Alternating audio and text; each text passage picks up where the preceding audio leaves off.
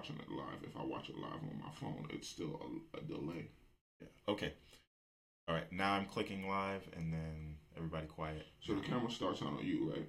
It will start on me, and when I pass it to you, then it'll be on you.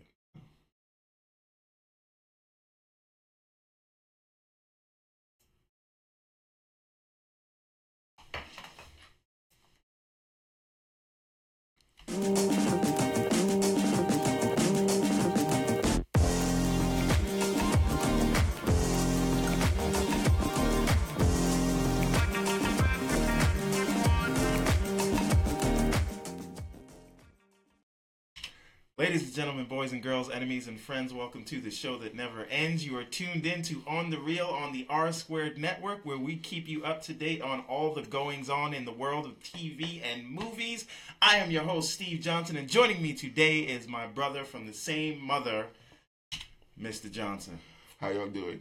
And thank you for ruining the intro. All right. I didn't know you was recording. Also joining me today is the last best hope for the resistance, Mr. Woods. Hey, that's a reference to a little review show we're going to be doing a little bit later. All right. So today we have a lot to talk to you about. We are going to talk about Jody Foster's interesting comments about comic book movies. Mm-hmm. We're going to talk about what the Punisher has to say to a certain subset of his fans. And our focal point will be all about what constitutes a real movie, a real artistic movie. And finally... Artsy-fartsy crap. Yes. Well, hey. And for What Would You Do, we're going to have a fun game today. It is going to be our director's draft pick. And I will explain more of that to you later. But you've seen the NFL, so I'm sure you'll get it. All right. So, Mr. Woods... Yes, sir. Help us out here. What am I doing? What are you doing? Well, I'll help you out a little bit. All right. We're talking about Jody Foster. We are talking about Jody Foster. Right. Now, this week, earlier in the week, she made some comments about comic book. Well, so she slams superhero movies. And their fans. But I do want to just address, we're going to be fair here for a little bit before we go in Jones. Okay.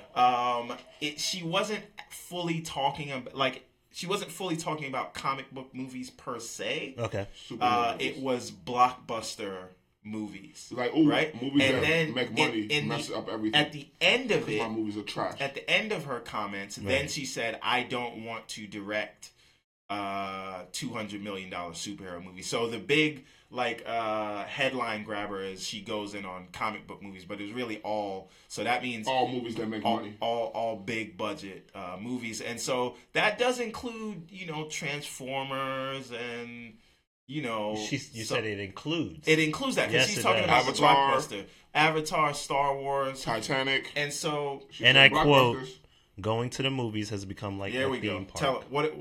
Tell them what they said. No, she just made a comment saying going to the movies has become like a theme park. Isn't that what the movie's supposed to be? Depends on who you're asking. And she adds some of the highlights of the quotes. No, she just added she was speaking. I'm reading this from Deadline.com, and it's all over the internet. They can be trusted somewhat.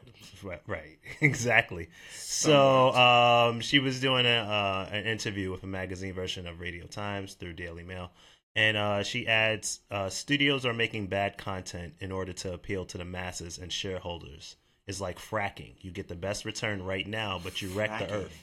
Yeah. Fracking. Yeah, I had a conversation with Mark Ruffalo about that. Yeah, that was interesting. You're not gonna talk about the hand washing. No, man. We not get okay. All right, no problem. Shout out to Mark Ruffalo.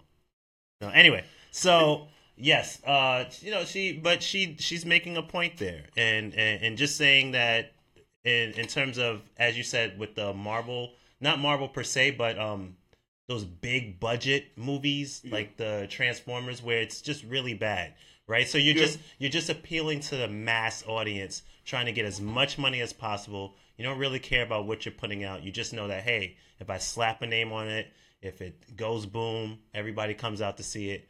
It's all good. We're making money. Yeah. You know what I mean, here's the whole thing with that. I mean, I'm not going to say there's not terrible movies that are blockbusters. Right, They make them just because they're trying to cash out. Right. But as something Steven had said, is that they use this money to fund these smaller movies. Right. So they got to make these movies. I mean, but you can make a blockbuster that's good. They don't always have to be terrible, you know? Exactly. Because if me as the moviegoer, I don't want to spend my hard-earned money to see. I don't give a crap how much money you spent on it. Make a good movie. Right, you right. feel me? You're right about that. But you need it's a necessary evil. You need these blockbusters to fund the little artsy-fartsy crap that she seems to be on. Now, which is very well, elitist. we are going to talk about this in the focal point, because this is sort of what we're going to move around. So right. we'll stay away from the philosophical side of it, because we're going to spend about 20 minutes talking about that. I just want to kind of chip in some of the little things that she said. So as I continue also, to talk about this, I just want to throw in some of the things that she Yeah, said. go ahead. And I want to bring up some of the things that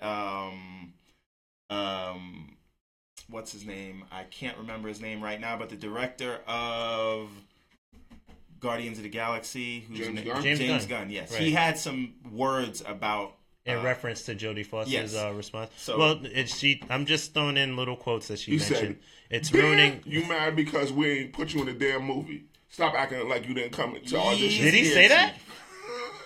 Did he say that? You mad because you got shut down for a part. I'm gullible enough to believe that. I'm lying. No. But it's possible, though. Jody Foster been I'm putting starting in to work. You heard it here first. Mad work. You heard it here first. She's mad because she washed. She is absolutely not washed. Yo, she's mad because she's washed. She's seen Guardians of the Galaxy, and she's seen Sylvester Stallone and all these other people. Right. The dude from Jurassic Park. All these people getting roles. She see, and she's saying, like, "What about me? What about me? I could use one of them multi-million-dollar checks." Man. No, she's salty. She made a comment saying it's ruining the viewing habits of the American population and then ultimately the rest of the world. And she made it clear she does not want to make 200 million movies about superheroes. Nobody asking you to make one, though. And that CGI and that sort of spectacle is not the reason why she makes movies. I feel like I make movies because there are things I have to say in order to figure out who I am, or my place in the world, or for me to evolve as a person. Yeah, and those movies now here's flop. No, it's not that. The thing is, I get that film can be about that, and film can be a personal experience, right. But like to say that's a very narrow view of what filmmaking should be. Right. It's dope that you want to make films basically for yourself and to explore things about yourself. Yes, but that's not what everything has to be. And to say that your view of what film is to you, what filmmaking means to you, is what it should be for all the entire movie-going audience, I just don't. I don't know that that's fair, and I would suspect that she would take those words back, and maybe they've been misquoted. I don't know. Here's what I would say to that. Art is very subjective. It's just like everybody could have the same paints, but everybody's going to paint differently. It's just like you can't tell somebody what they should like or how they should, create their art, because there's a fan of whatever type of film you're trying to make. There's fans out there that support these films. Mm-hmm. So who are you to say like what people should like, basically? Right. Well, two things. I think I do agree with you, LeVar. I get where you're coming from about that art being subjective, right? And that you're reaching different audiences. And I also understand where Steve is coming from, where the first thing he said was it's a matter of, that was the headline grabber, saying that, she's slamming superhero movies, and she's not necessarily slamming. She slammed blockbusters. That's right. what she said. But the fact that she ended it with that, she was talking about. But she could have just seen Suicide Squad and a bunch of these DC stinkers, and just like, at DC. What the hell? Yeah. No, but I just feel like I get what you're saying, but I just think, and also in the terms of, and we spoke about this, we all collectively spoke about this on a previous episode, but where are we going with these superhero films? Where will we get? Will there be a form of fatigue that sets in? And you said no, right? Because these movies have always been coming out. As long as they're good, because you said you're paying. I want to pay my money. I want good content. I want to be entertained, and you're right about that. And if that's happening, that makes sense. You said previously, Steve, you made a mention that are we going to pay $18, $19 to go see I don't know. Three Billboards in Ebbing, Missouri, which, by the way, that movie was dope. Right. But I don't need to spend that much. $16, $17 to go see that. Exactly. Right? But will you do that for Dunkirk or for something like for Infinity War or something like that? What? A theme park. Me personally, right, yes. exactly. Me personally, So, like special effects movies, I go see those movies in theaters. Right, Other movies, I'll see it on however Netflix, whatever. Now, how I see on it. a smaller screen. Because it's just like a blockbuster, you're supposed to see it on the big screen. Like the nuances, the special effects, the widescreen, you need to see that. That IMAX. The other part of it though, that because none of these things happen in a vacuum, is that maybe the reason movie tickets are $16 a pop is because these studios are inflating the budgets and spending $250 million to make Fast and the Furious. You know what I mean? They have to recoup that, so that's why movie prices are raising higher than the rate of inflation. That said, I just want to add something that James Gunn said in regards to the Jody Foster comments, and then we'll move on because again we're going to talk about this. In further detail, minutes. Right? But he says, I think Foster looks at film in an old-fashioned. James Gunn is the director of Guardians of the Galaxy. He says she washed, bro. But he says, I think Foster looks at film in an old-fashioned way where spectacle film can't be thought-provoking. It's often true, but not always. Her belief system is pretty common and isn't totally without basis. I say not without basis because these DC most movies studio are trash. Franchise films are quite soulless, and that is a real danger to the future of movies, but there are also quite a few exceptions. For cinema to survive, I believe spectacle films need to have a vision and heart. Need to have the vision and heart they traditionally have. And some of us are doing our best to move in that direction, creating spectacle films that are innovative, humane, and thoughtful. It is what excites me about this job. And honestly, stay tuned for Infinity War. Right, and again, you cannot look at Logan and what many would say in Wonder Woman, and even if you didn't like Guardians of the Galaxy 2, he made a film about a family. Right. And there was care taken and put into that thing. So I just think it's very sort of dismissive to jumble all of these blockbuster and films that is essentially what Michael Bay. Let's be clear. Let's be very clear. Right. Jody Foster has been on the right side of a lot of social issues and fighting against prejudice. And what is prejudice? What is prejudice except prejudging something based on what you don't know or what you assume? And that is what she's doing here. So that's why I said I don't know if she is misquoted or whatever. So no disrespect to Jody Foster, but you're wrong. You wrong. I was wrong. All right. But another thing, one more point is like I was saying in the group chat is that superhero movies have been around since the beginning of time. Whether it's Zorro, Three Musketeers, the Lone Ranger, these type of movies have always been around. Whether it's biblical stories, whether it's Greek mythology, whether it's Conan or whatever, there's always been people doing superhuman things. Or the Iliad is like there's a always tale been of superheroes since the beginning of time. The whole Bible is these stories. So how can you say if people want to see this thing and people want to escape for 2 hours that they're wrong, or like my taste is somehow not good because you don't like it. Right. That's very elitist. Right. Also, it is a business, right? And the other thing is, Jody Foster just directed a very interesting episode on the new season of Black Mirror. Rockbox. And that no, it was very good. But my point is, there are other avenues now that exist to where our tour filmmakers can go and make those smaller films, and that's dope. Right. So I just think it's sort of wrong-headed to think about it like that. We'll dig deeper, right? Next on that list. Yes, sir. Well, breaking news. I hate to tell you all this, but Game of Thrones is delayed until 2019. It is official. HBO came out and said, you ain't seeing that shit this year. Did a crow just hand you that message? A three-eyed raven handed it to me. Oh, okay. There we go. All right. Any thoughts on 2019? 2019. You're not getting the winter is here now, but it ain't gonna be here till next year. It's gonna be worth. It's gonna be worth the wait. Yo, this is making me think that whole White Walker thing is real, son.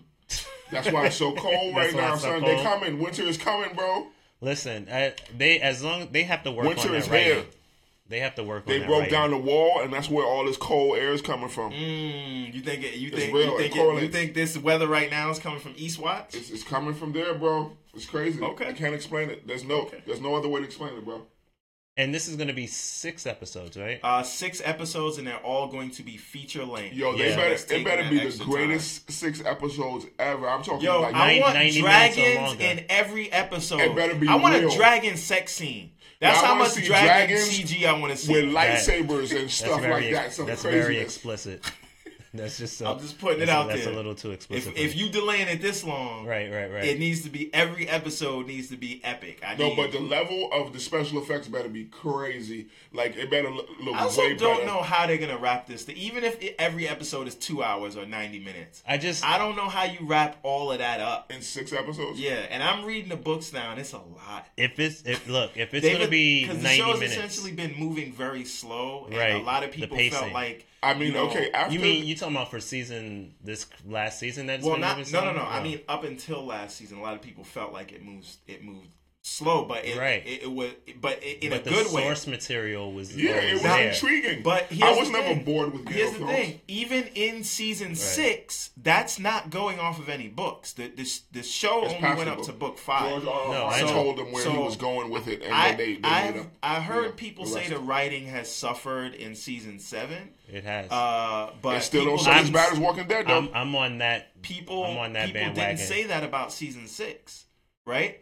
And I just think it's not so much that the writing was bad, except for like some things like worked out very conveniently. Season 6, there was still some.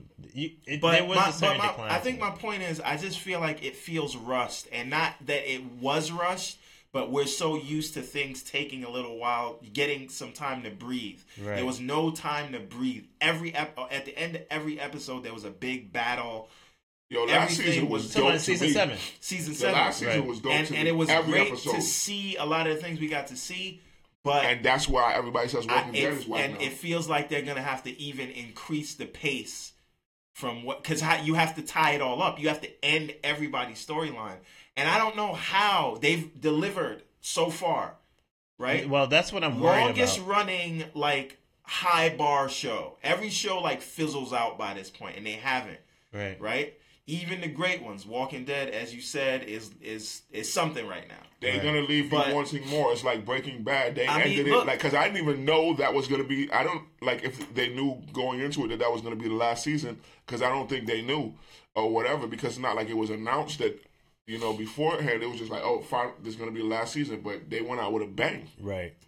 Well, look, I hope that they keep this up and they can go out on that high note, and it doesn't, because I don't know how they're gonna wrap all of these things up. I just don't want these like areas of. I'm saying I need 3 more seasons. I don't want these areas of convenience when it just. But you've done a great job up to this point. But that happens when you cut it down from 10 to 7.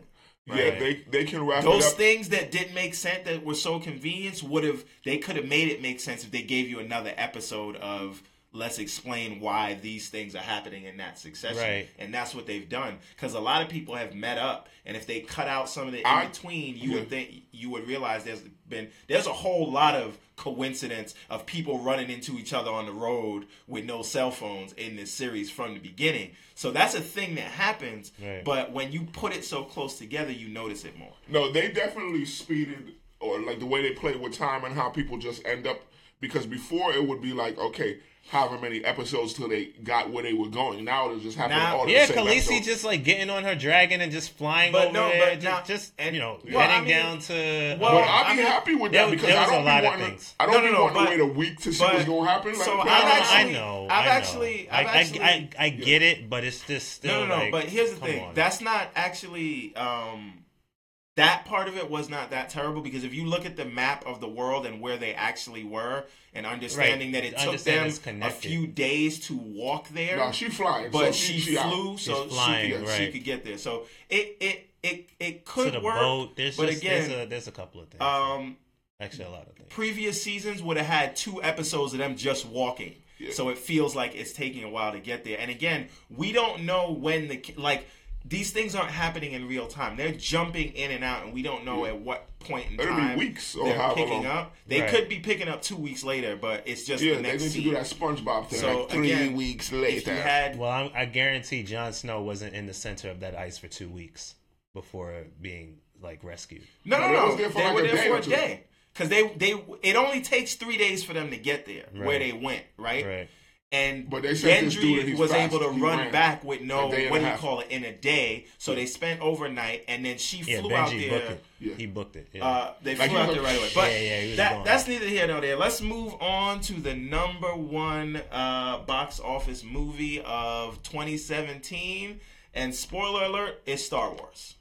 Oh, I thought it was already 3 weeks in. Right.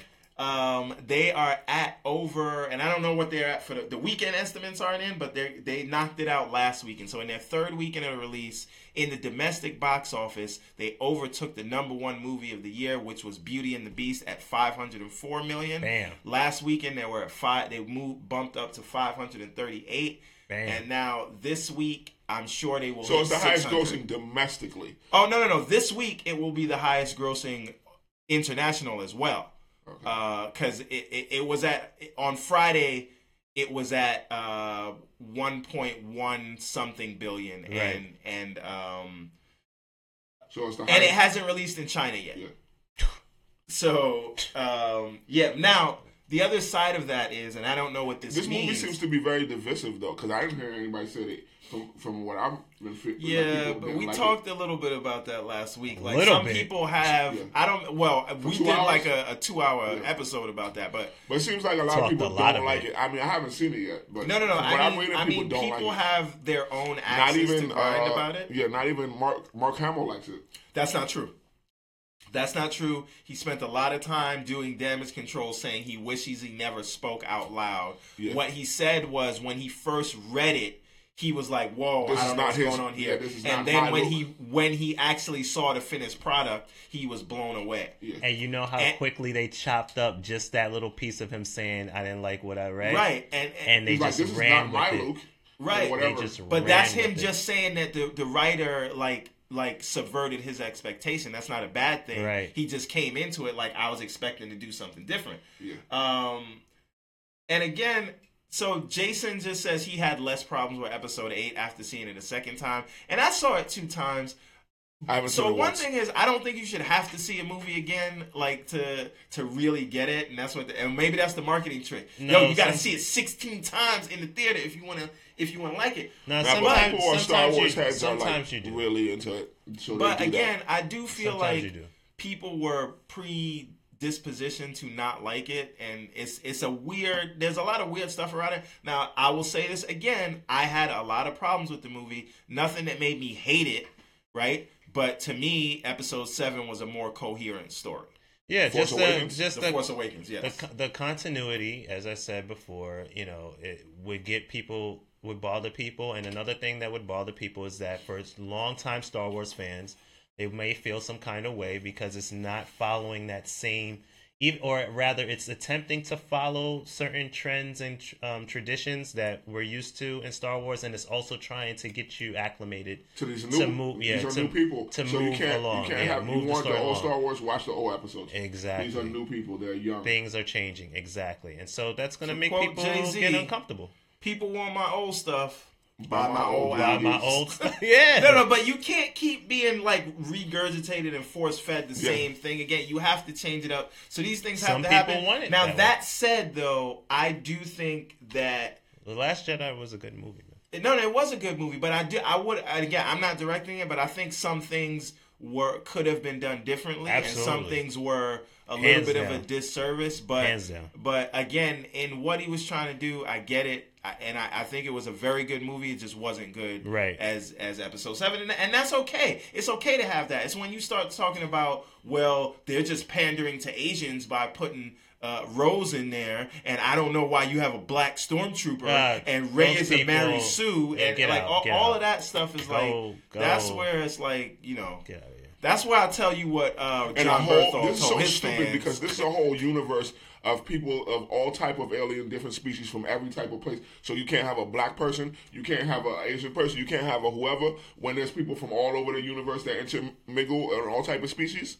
That's the dumbest thing I ever heard. But you know, but opinions are like assholes. I think that we should have Jon Bernthal address some of those Star Wars fans, but he addressed some of his potential fans because apparently the Punisher has quite a few fans from the alt-right. And he says that he has a message for those alt-right fans that support the gun-toting, revenge-driven comic book character. What was the words that he used? Fuck him! With a capital F. Yeah. That's his words, and we purposely, sorry for the curse, but it needed That's to what be said. he said. That's verbatim. Right. Fuck the alt-right. I approve of this message. Everybody sitting here approve of this message. Right. And another thing that's interesting is that, you know, he is in that. There's a lot of nuggets in that article, but, you know, he sort of talked about how he does believe in some common sense gun controls. Yeah. It's funny that the Punisher believes in that.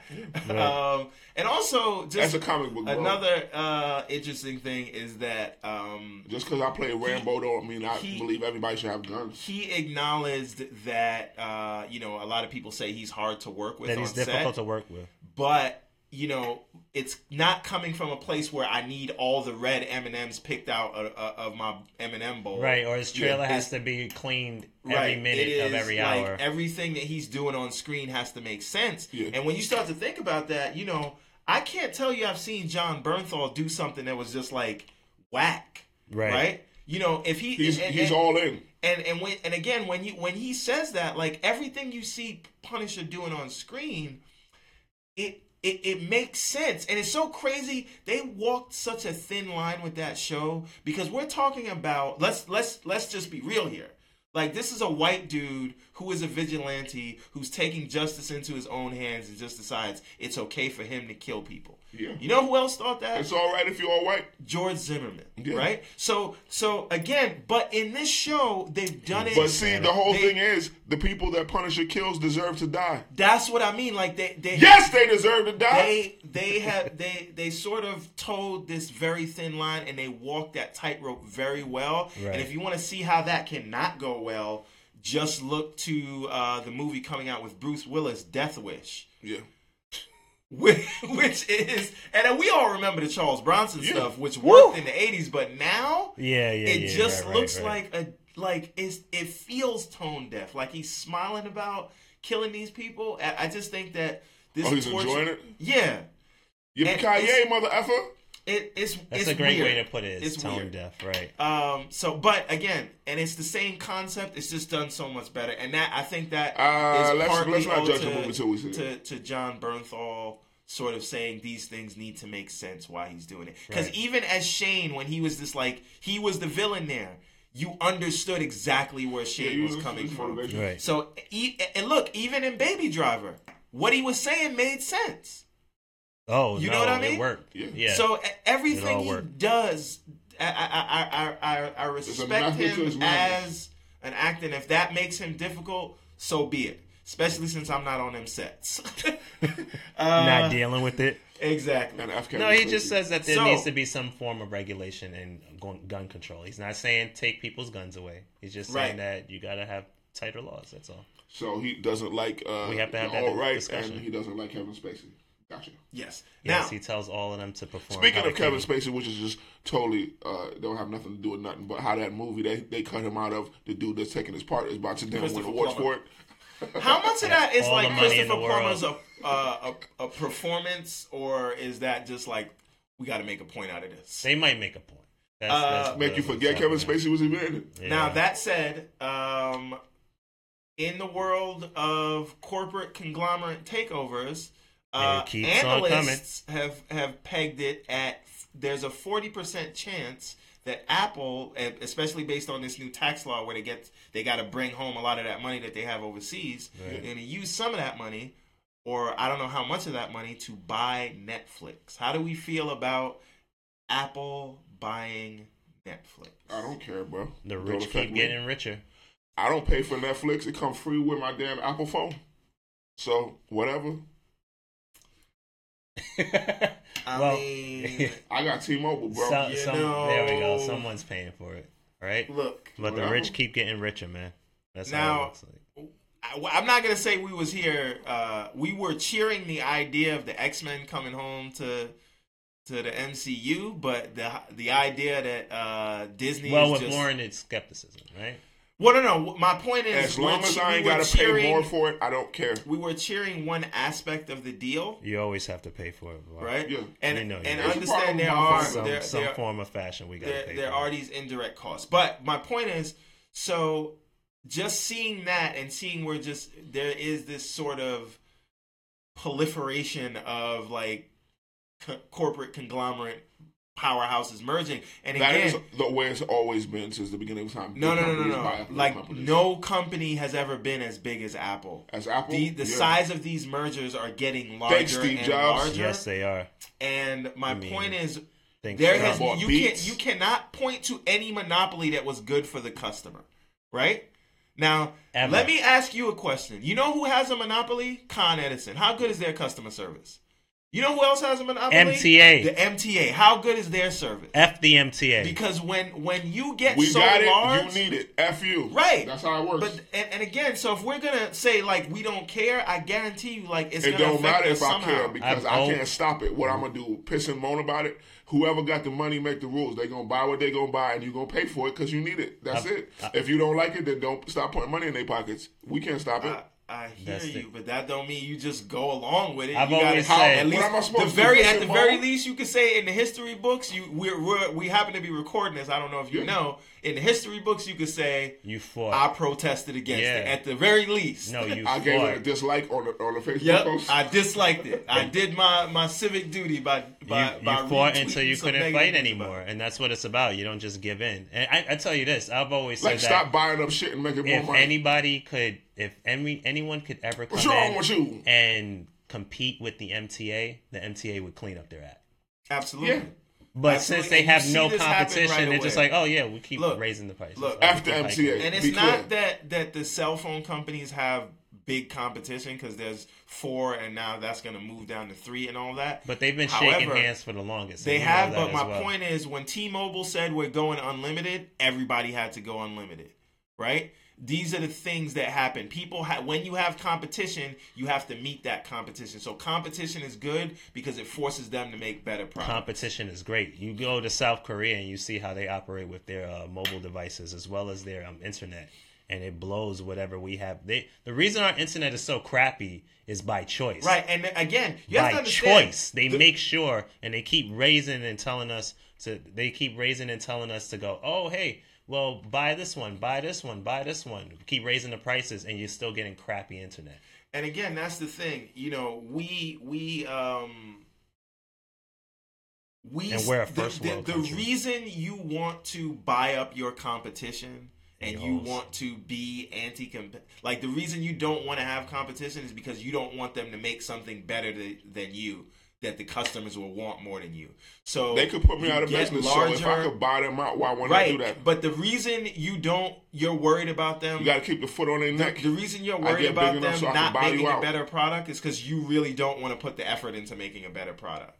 Right? You know what's easier than making a better product? Just buying out the competition. Exactly. And that's why they want to get larger and larger. If they got streaming music on lock, right? If they got streaming music on lock, they don't though. Spotify's a very big competitor to them. And if Spotify didn't exist, they would still be selling you 99 cents. But here's the whole thing. And Apple is getting these the exclusives over Spotify. How many people got damn iPhones? If Apple Music was already integrated on my iPhone, I'm most likely going to use Apple Music. There's still more people using Spotify.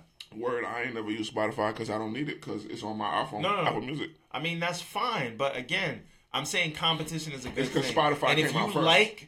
If you like Apple Music, it exists because of Spotify. Yeah, that's what I'm saying. But I'm just saying, why wouldn't Apple? They breeds. want to make more money. They're not just going to come out with a new streaming service because why would I do that when Netflix already exists?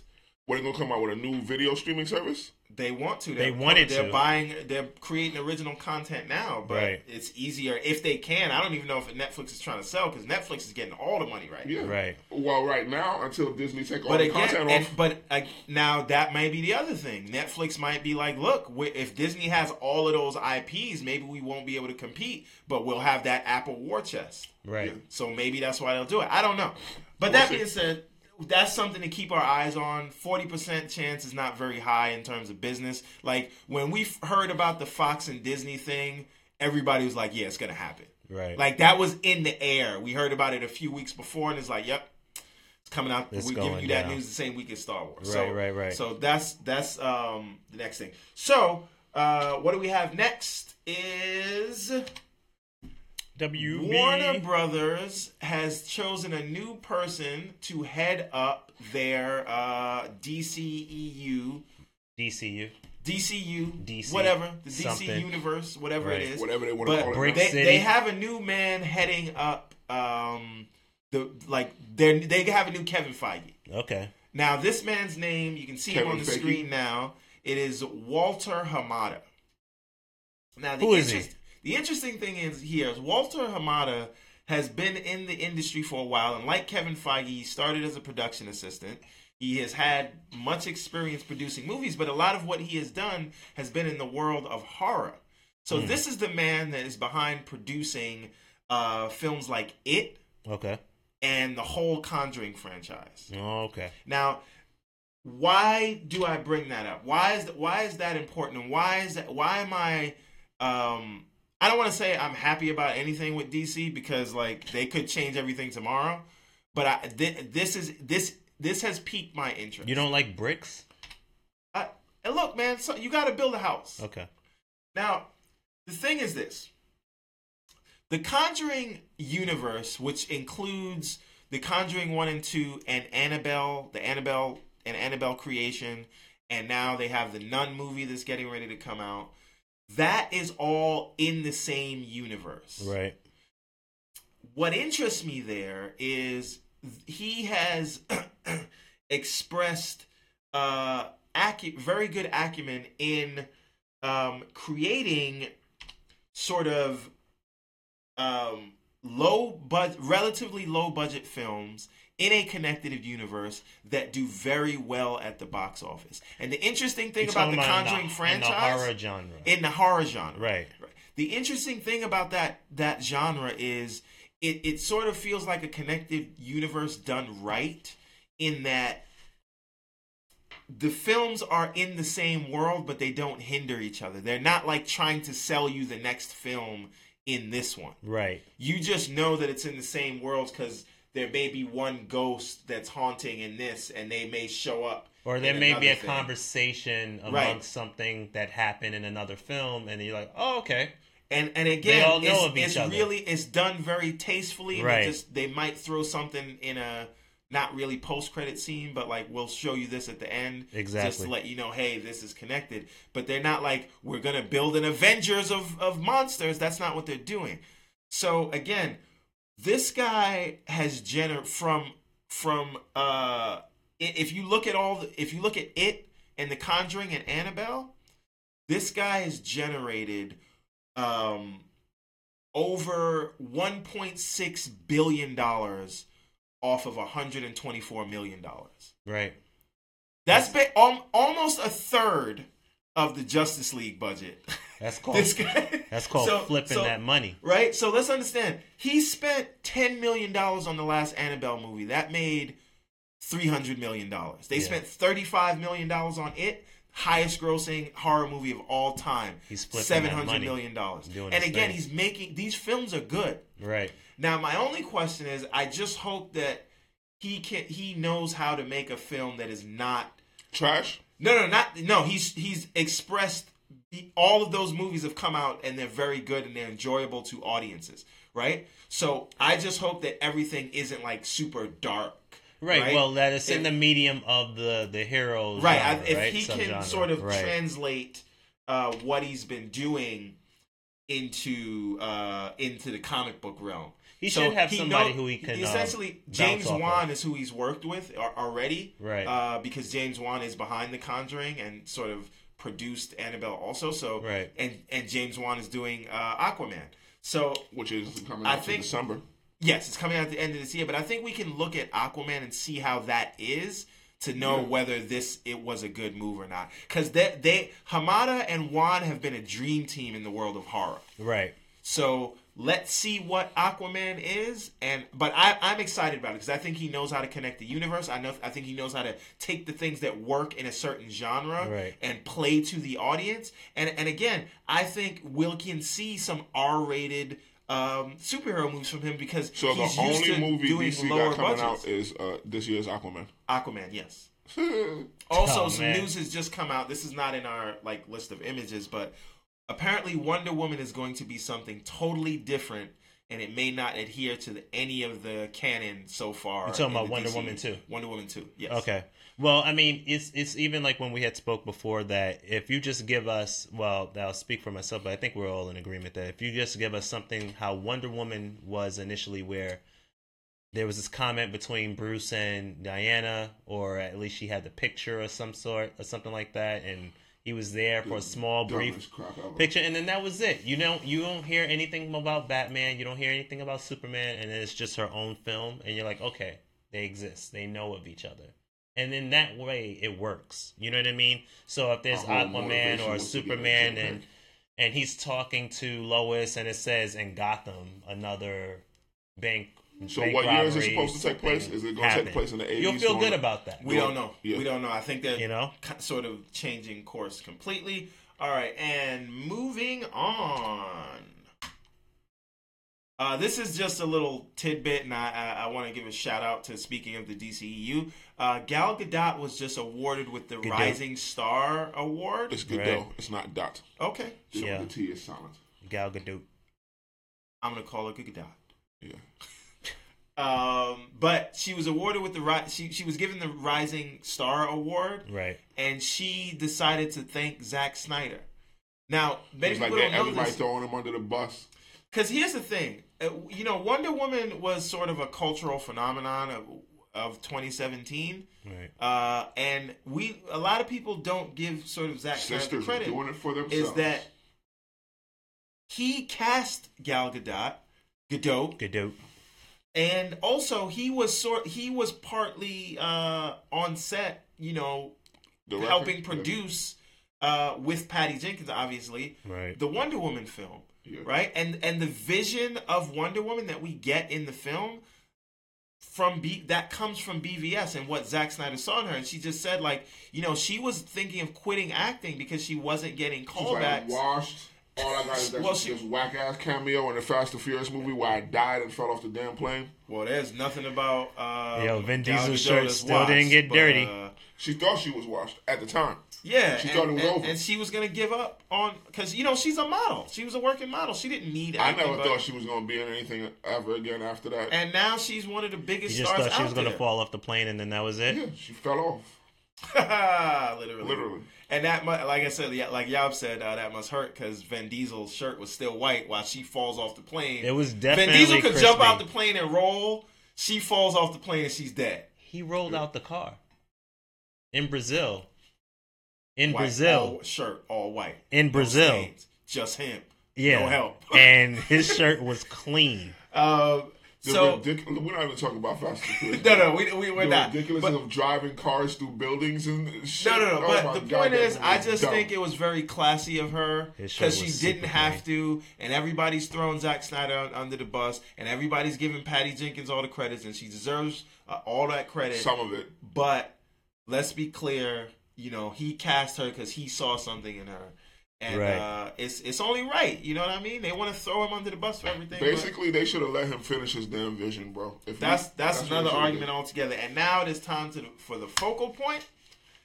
And in light of Jody Foster's comments that we talked about earlier, I just want to ask a few questions. What constitutes a real film? Is it, something like the artist that's all black and white and sort of, as you said, LeVar, artsy fartsy? Yeah. Is it Lady Bird? Is it the Shape of Water? Is it La La Land? So any film, anything that is recorded and has a script and has editors and whatever, and it's put out as a film. It's a film. Somebody shot it. They put some effort into it. They wrote a story, so that's a film. What do you mean a real film? Like a classy film? Right, and no, but that's the thing. There's B movies. There's levels to this shit. This is the thing that I sort of wanted to focus on, which was, people spend a lot of their lives investing their time, which is the most precious thing you have in this life. Right. Yeah. They spend their time investing in these characters. They read about these characters their whole lives. They study them, and I'm sure that people could tell Jody Foster or whoever feels this way about these movies things that they never knew, stories that they never knew about. And you cannot tell me that films like Logan or like The Dark Knight or, some would say Wonder Woman, but, you can't... That's very pandering. You can't tell me that these things don't exist. Even Thor Ragnarok, just as a comedy. Yeah. Deadpool is like a love story. So, don't... Beyond anything, Thor is always about family and brothers. And also, no, but what Thor said is... What Ragnarok and becoming said, a man.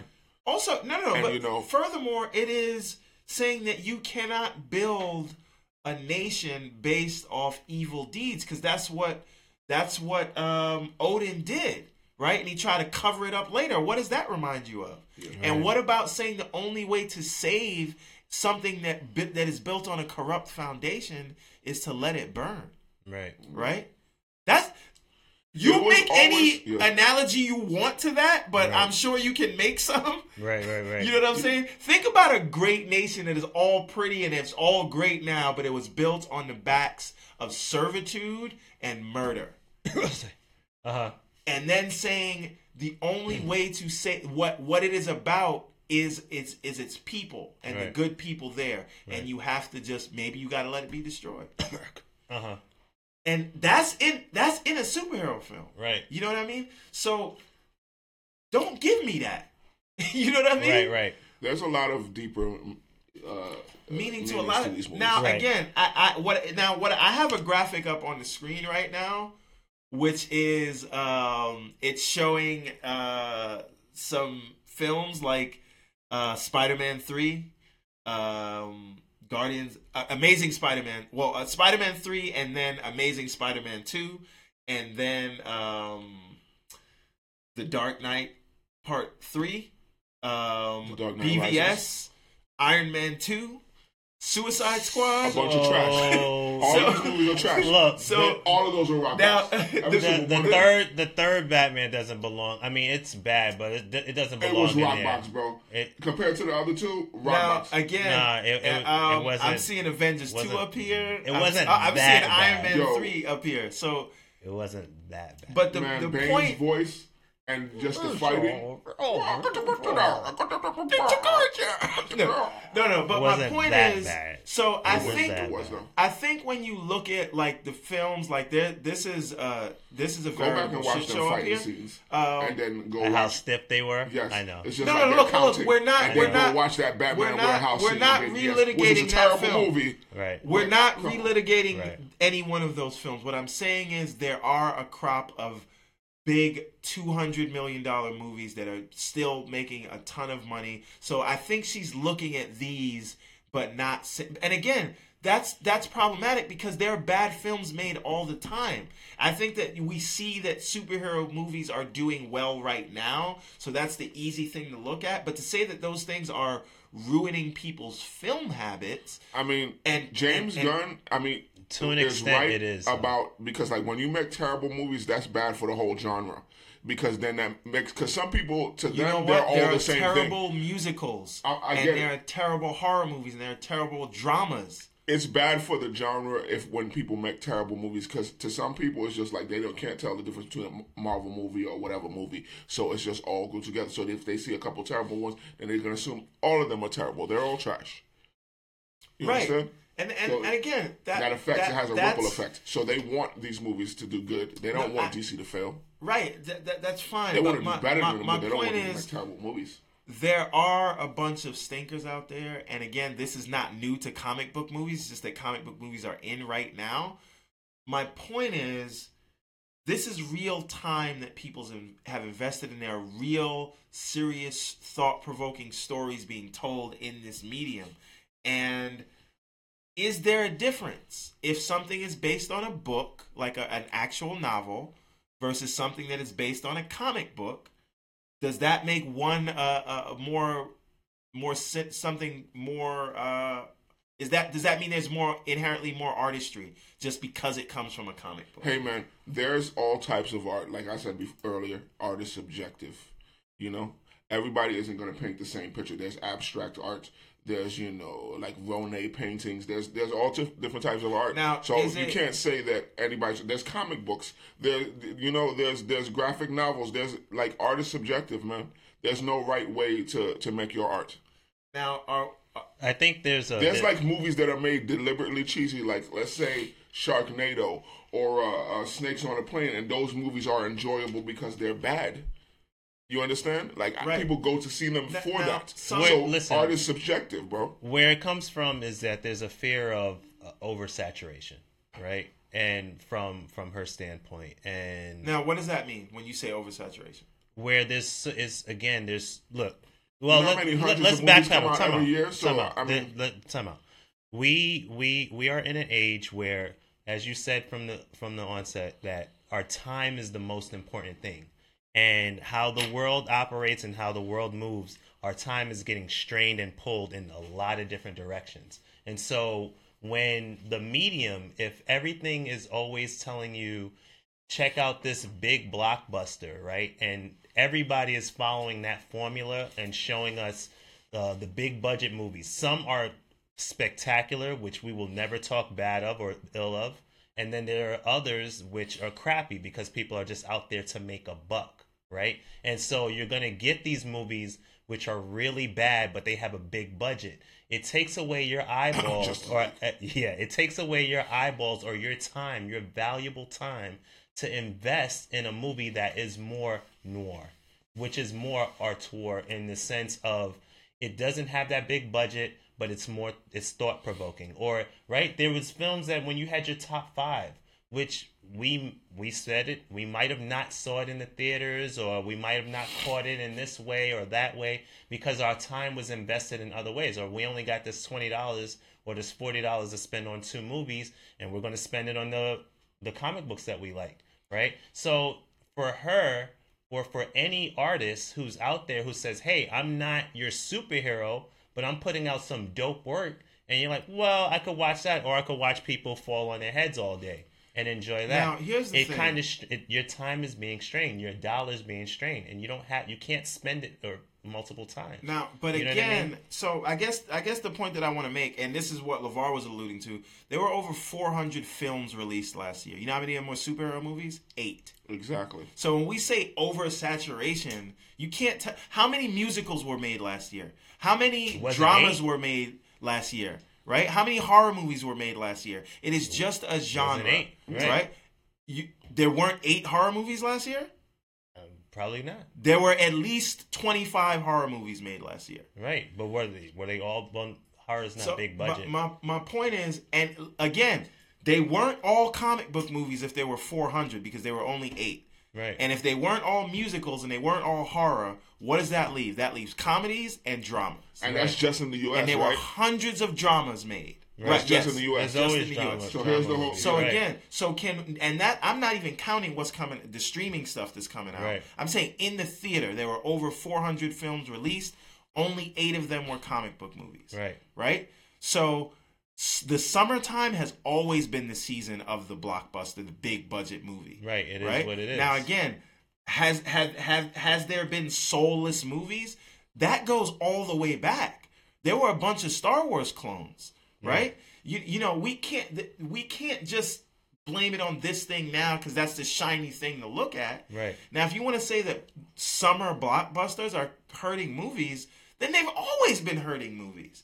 And again, to say that it's ruining viewing habits, you are looking at them in a vacuum. Right. In the sense that what's hurting viewing habits is people only have a certain amount of time, and guess what? They're putting out a lot of quality content on the streaming services. There are a lot of things happening.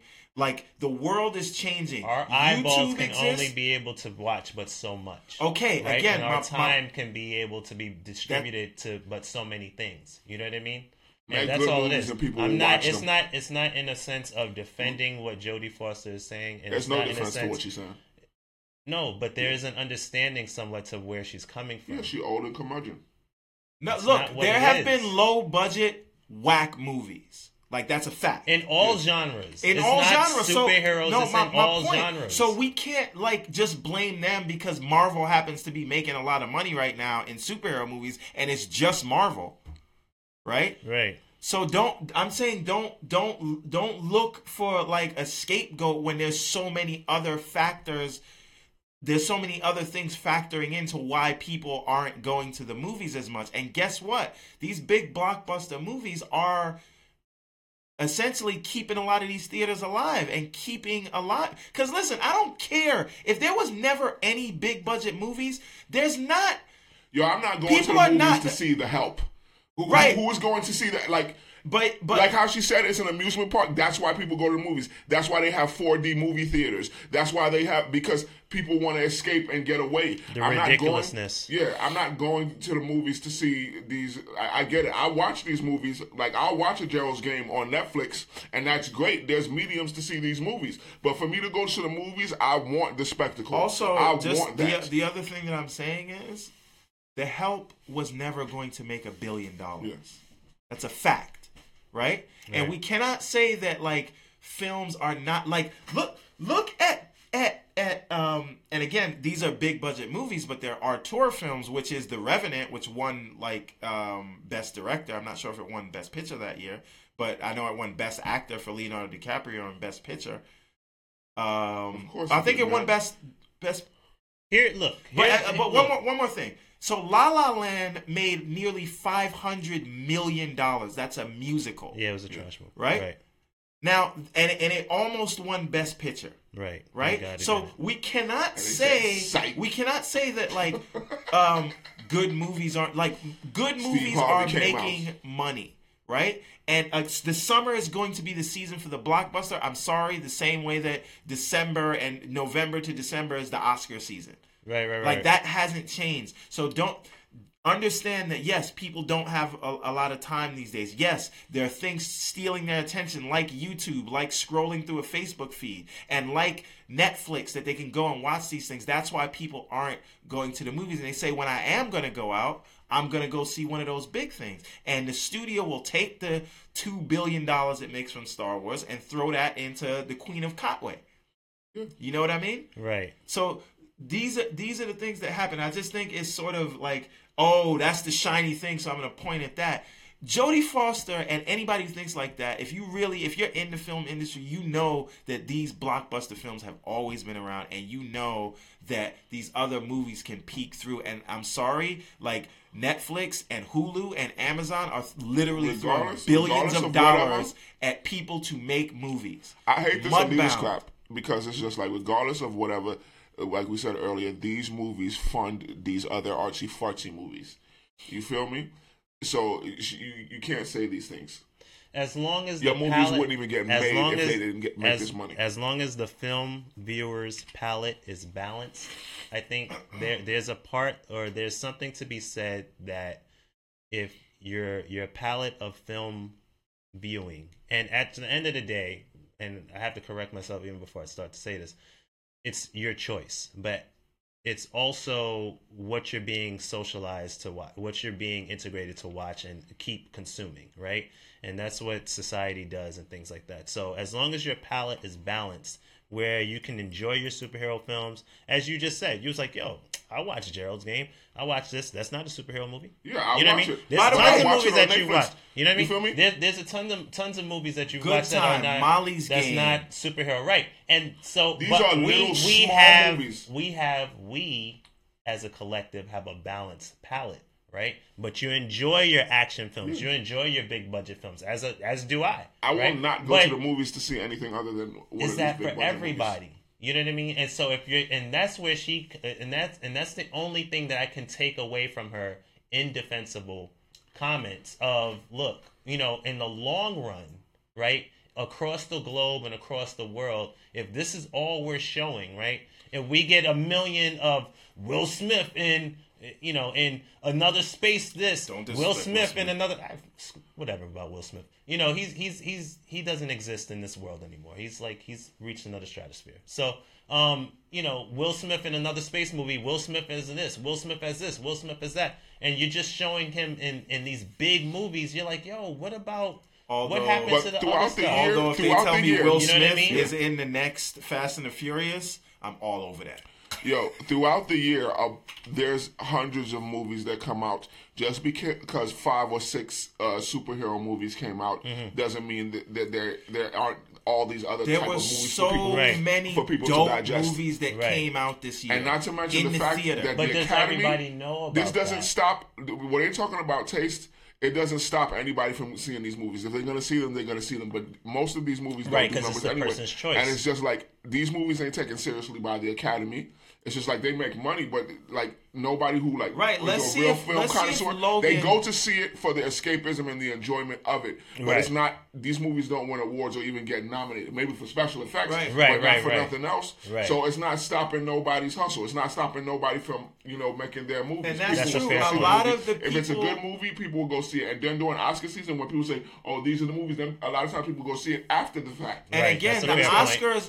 Oscars, you are That's a fair 100% right. The Oscars serves to advertise those films like The Post, like The Phantom Thread, Right. like Molly's Game, as you just right. said. And these are all dope movies that came out and got made this year. We could Right. keep going with that list of amazing films. To kill the killing of a sacred deer, Good Times. These are things we talked about last week. Right. But my point Good is, times. those films are getting made, and I'm sorry, it's not all the time that you're gonna have, like, the people that are coming out to make up the $1.2 billion that Civil War made, or the all the money in the world See what you did there. that Infinity War is gonna make. Right, a lot right. of those people was never gonna go see Molly's Game. Right. You know what I mean? So it's bringing more They people. wasn't in. lining up to see a Right? killing of a sacred Yeah. deer. Look, I love you, LeVar, but you wasn't gonna go see the killing of a sacred deer. No. You know what I'm saying? So let's be clear about that. Don't look at the money they're making. They're bringing new people in, and you're talking about killing viewing habits. Yeah, Netflix stop watching other people's and pockets. Hulu done killed people's viewing habits a long time ago, and I'm sorry. You know what killed people's viewing habits? The internet. Okay? Right. And again, this is people clutching onto what they know. Because right now, I don't give a shit and- what movie coming out. In 0-degree weather, I'm not going out there to see nothing. Right. Unless they Black got- Panther they got came the out. HD copy Let me on the tell- internet. okay, That's what I'm doing. Okay, but what about when Black Panther come out? I'm out next there. month. I'm Okay. freezing. Shut your mouth. I'm You be out said there. you freezing? Yo, I'm skinning a real panther and wearing it out there, bro. You crazy? I'll be warm. So, but again, F. this Peter. just sounds like people man. who are used to a certain tradition, Right, snubbing very their true. nose at a thing that they don't understand. Right. And I'm saying making a film with the source material as a comic book is just as valid as making it From a novel. best-selling Valid like novel. Silence. Absolutely. You know what I mean? Because you're talking about the. Do you know how much studying it takes that goes into these movies to throw those Easter eggs? That means you thoroughly studied the source material, The lore. and They went you're back in hundreds touch of episodes. with your fans the same way. You know in how much lack of studying goes into making Transformers The Last Night? Look, or Justice League. At the end of the story. day, Justice. at the end of the day, Or when you Amazing talk about Spider-Man all of this 2. stuff, Oh my god. all of these people are just playing pretend, and it's not that serious. Right. No, but Lighten up, folks. Yeah, Right. yeah. No, Lighten but up. in a way though, I Enjoy pretending. the They're all movie. pretending. In a way, Stop it. Yeah. In a way, Stop it, Five. I do think it's serious, and this is why like these comments hurt my feelings a little bit, because look, a lot of this, there's a lot, you don't know what's going on in people's lives, right? And the reason you go to the movies and the reason people make films is fine if you want to make them about you as the director, but you're making art to show to people. And the reason people go to movies is because it allows them to escape from the everyday monotony of their life. And I'm sorry, if a film makes you feel good inside, it makes you smile and can take you back to your childhood, that's why you make movies. That's why you go to the movies. And if that's what these superhero movies are doing, and they're bringing people joy, don't fucking shit on that because it's not your little artsy-fartsy $10 million movies. You sound like me. What? Sorry. This guy, man. This guy just devolved. No, man, I don't like that. Like you're disrespecting why people go to the movies in the first place. Jeez, sorry, man. All right. On that note, it's time to have a little fun. Oh my god. Let me I have to fix my tie a little emotional. Bit. All right. Next, the blazer, loosen up the tie. We have. I got the comic collection. What do we have here? The greatest directors. All right, yes, we are gonna. This is the director's draft. Time for pick. What would you do? All right, what would you do? Yes. So on this week, we are going to. We're gonna have a director's draft pick. So we're gonna go around. There will be 5 rounds. Dun, dun, dun. And each round, each of us will pick our highest rated director, and at the end of it, we'll see who has the best 5 directors, or we'll just tell you what our lists are. So. The only question is, how are we going to pick who goes first? I'm going first. Hold on, I want to see. Let's see if we can. I have an idea here. Look at you, man. You on it. You know how you get down. I like this. Hey. I hope that's Luke. Damn. I was just hoping that was Luke. I was like, don't let that cut off. Cut off. That's good. I like that. That worked. Okay, good. I have a random number generator from 1 to 10. Everybody's gonna pick a number. Oh Lord. Let me put this up on the screen. It don't matter. I'll go last. 7. Well, slow down. I didn't. We're gonna press the button on screen. You're killing me, Small. Okay. Now, we're gonna pick a random number from 1 to 10, and then whoever gets that number sort of will go first. So everybody pick a number. I'm going to go with 4. What do we have? 3. So we have 4. You have 3. What do you have, Mr. Woods? It says 7, Negro. 7. You got 7. All right, so we're going to pick this number. All right. And let's generate this number. Let's go, generating the number, and 1. I win. That means you win. Price is wrong, bitch. Okay. All right. Let's start it off. Let's get to number these. 1. All right, let's get to these directors. Number 1. This is Quentin Tarantino. Quentin Tarantino. Boom. Boom. You want to keep track of this thing? Yeah, all right, I do. You got LeVar at Quentin Tarantino. Okay. Quentin Tarantino, self-explanatory, directed such great movies as Pulp Fiction, Django Unchained, Reservoir Dogs, Inglourious Bastards, Kill Bill Volume 1 and 2. The list goes on. Okay. Now I think that I go next because I'm the next closest thing to 1. What number did you pick? I picked 4. Wait, what? Okay, yeah. So yeah, that works. Go ahead. Now. I'm gonna go with Steven Mother Effin Spielberg. Okay.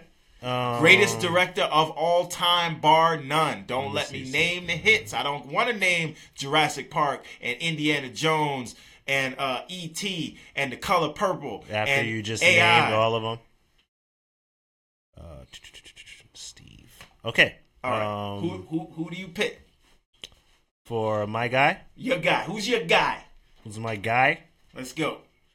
I'm going with Christopher Nolan. Oh, you right out the bat, you go with Christopher Nolan. Taking my guy. Yeah. Okay. Even though there's a lot of people ahead of him, but I'm just going with Christopher Nolan because I want him on my squad. You want him on your squad? Yes, all I right. do. You wanted to take him out the running. Okay. Take him out. That's it. Okay. Nobody can get him. All right. Now, Mr. Johnson, what do you got? Who's next up for you, Var? Because nobody said him yet, Scorsese. Bam! Damn! Scorsese, you got Goodfellas, Taxi Driver, Yeah, Departed, yeah. Raging Bull, Wolf of Wall Street, Casino, The Aviator, Gangs of New York. Oh my goodness! Yeah, it keeps going. I know. It just keeps you got to going. go. It's self-explanatory. All right, go ahead, Steve. All right. Who you All got right. up?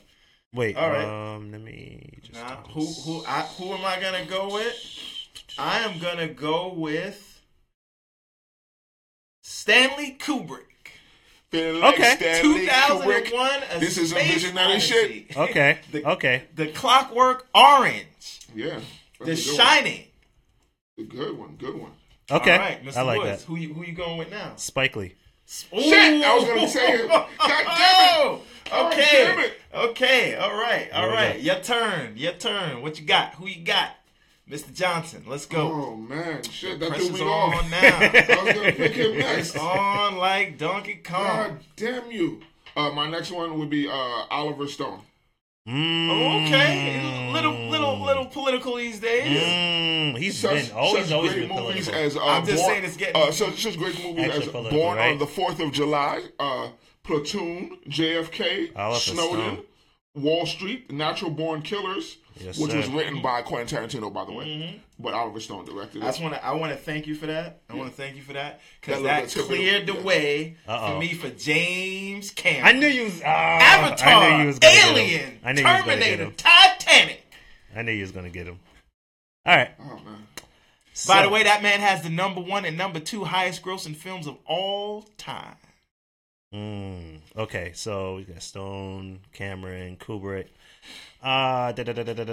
Who do I have? Someone else who's on my list is I'm not gonna have. Y'all gonna have these guys because I'm not picking them, but it's all good. George Lucas. Lucas, the creator of Yeah. the what? Star Wars, but what else? Star has he Wars. done? That's Star it. Wars. That's all he has. Listen, But you know what? If he The never gave second Star biggest Wars, franchise of all time. in truth, though, I know that's the only thing he has. But if he never created, No, Star he doesn't Wars, have to. That's it. That is American folklore. That's. Hey, you got listen. that. Okay. Mr. Johnson, let's go. Let's go. Who's your number? What's this #4 for you? Number 4. Yes, this is his fourth. Let me go outside. I'm gonna say Tim Burton. Oh, that is outside. Okay. I like that though. okay. I like that. Like, you know, I do Edward like that. Scissorhands, the original Batman. I'm not and, even gonna front. Batman Returns, Beetlejuice. I'm not even gonna front. Nightmare Before Christmas. Okay. That is Okay. out. That's. You ready for House, this? some good You ready ones. for me to shut this whole thing down? I like that one. Who? Alfred Hitchcock, baby. Okay. Oh, Yeah. okay. Yeah, that's right. Okay, Alfred Hitchcock. Okay, that's who you go. Psycho. The Birds. Okay, my next up is Ron Howard. Oh, good. Ron Howard. Yes, Okay. sir. Ron Howard, effing Howard. He's directing that Han Solo movie that's about to be a brick, but you know. Nah, Ron Howard is that dude. Okay, this is your last one. You better make it good.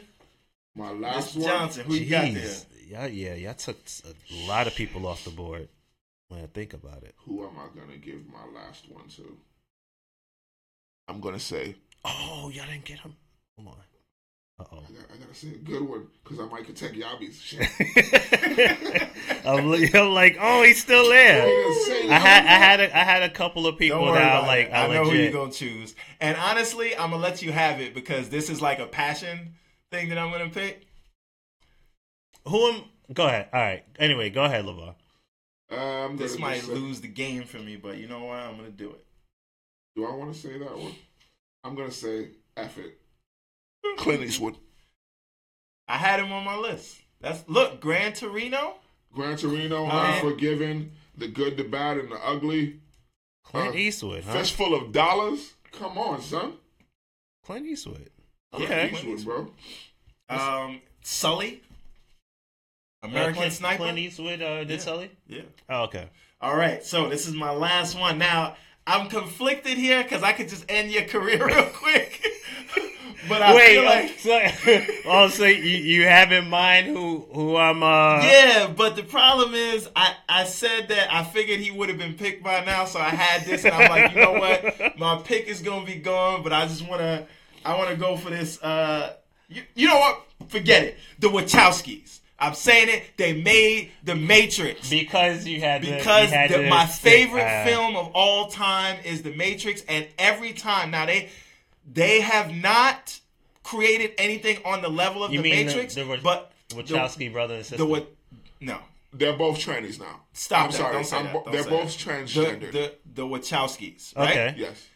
They created, in my opinion, the most thought-provoking film. This is the thing that made me fall in love with filmmaking. This made me fall in love with storytelling, with paying attention to who a director was, paying attention to who a writer was. I would say this that is the Matrix is the definitive movie of the new millennium. Like when we thought what was going to happen in the year 2000 is everything going to be whatever. I would say that's the movie. It was a convergence because it of seemed like everything. possible. That the world would and could be, and the amalgamation of kung fu, philosophy, everything's the internet. I'm surprised he's still here. And again, it's not just that. You know, these are guys these are people that sort of have everything they do brings you some amazing world that you've never seen. Okay. Now, it hasn't always followed through like The Matrix. They're great at setup and creating new worlds, which is why I think that's what they should do. I think they should produce and sort of let people kind of get into the minutia of finishing those stories. But setting up worlds, there's nobody like them in the industry. Yeah, but whatever that last movie they came out with was trash. Which was what? Whatever movie that nobody seemed to like. Oh, yeah. But think about the setup for that. The setup was actually amazing. The execution was different. Your last one. And you're welcome. Go ahead and say Ridley Scott, man. Just do it. I thought that was going to be your number one, bro. No. Honestly, because I had told you that I was like Ridley Scott. I was just like... Just go ahead and say it. He knew it. Say the damn name. Ridley Scott.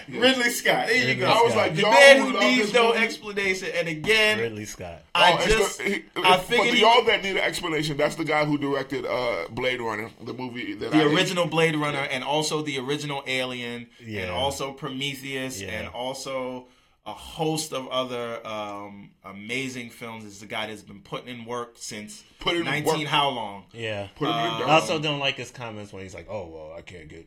Yeah, he also brought you Exodus, and Alien Covenant. Exactly. I can't get jiggy with that shit. But you know, Ridley Scott is amazing. I can't get this film produced because nobody knows this African name or whatever. But I guess I had to go with the Wachowskis just because they made a world and a film that has affected so much of why we're even here today and why I even care about movies in the first place. Right. So that's the honor. They got it. That's my number 5. So you want to run that list back, Mr. Woods, so we can close this thing out? Yes, sir. All right. So LeVar's 5 directors that's on his draft, that's on his team. That he's going to bat for. What's his squad?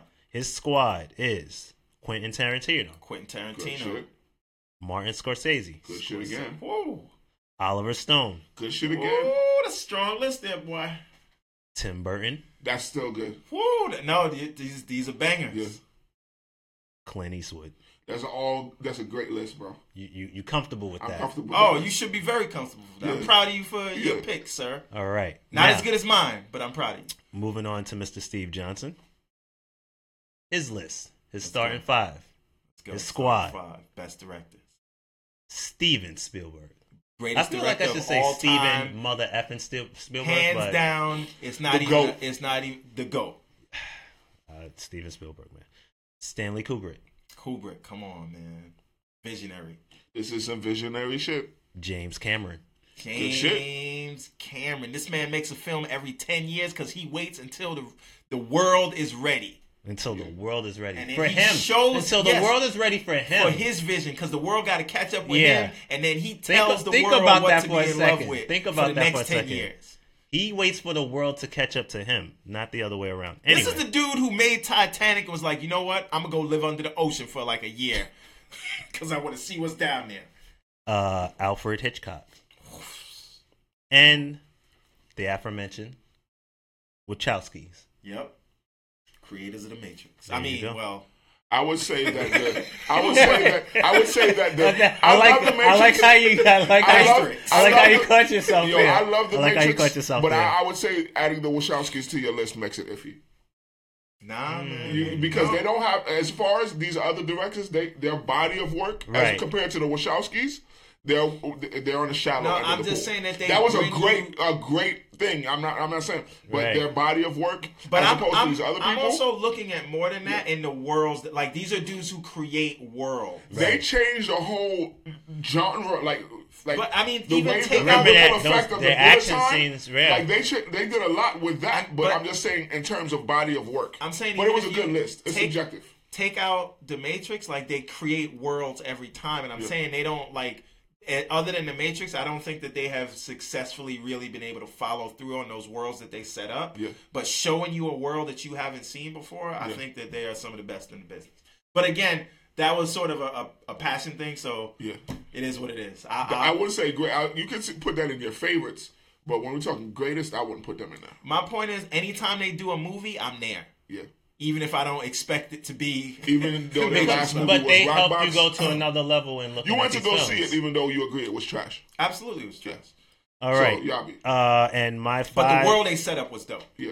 So, like I said, your list is good, but that makes it shaky. So, yeah. And could have had Ridley Scott. You could have. You should have. If I wanted to win this thing. Hey, but you didn't. And my 5 is Christopher Nolan. Okay. Spike Lee. Okay. Woo! I was gonna put him on there, bro. Joint. George Lucas. Okay. Star Wars, baby. Ron Howard. Ridley Scott. Richard Cunningham. Good shit, bro. Good shit. Thank you, sir. Thank you. You're welcome. These are some good lists out there, man. We know what we're talking about. I like these lists. Actually, I like all of them. Not even whack. Not even whack. I like LeVar's list. No, you got a clean list. And that Tim Burton one.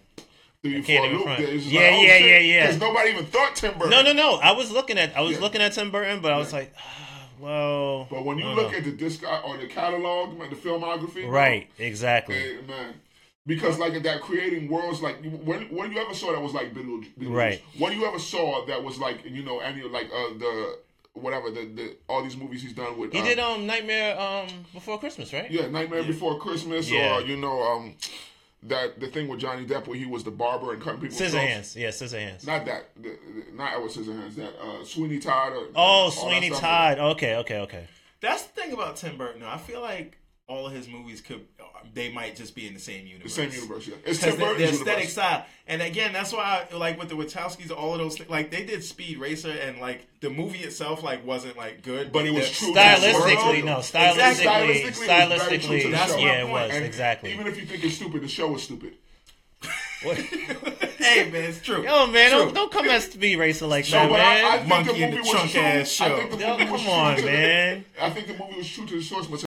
Stylistically, it was great. Right. And by the way, Cloud Atlas is actually a great movie. Like at the time I saw it, like it I didn't really. Wasn't get you it. saying what the hell is this? No, I did at the time because there was so much going on. But like watching it again, it's like this is actually like a great piece of filmmaking. Right. I'm not a fan of Sense8 at all. People tell me I need to like pay attention to that on Netflix, but not my cup of tea. But like I said, they create dope worlds, and I hope that they keep doing it. And on that note, that has been another episode of On the Real. We thank you for tuning in this long. Yes. We hope you like our list of directors. And what's your favorite list of directors? Give us your top 5. Give us your top 5. All that.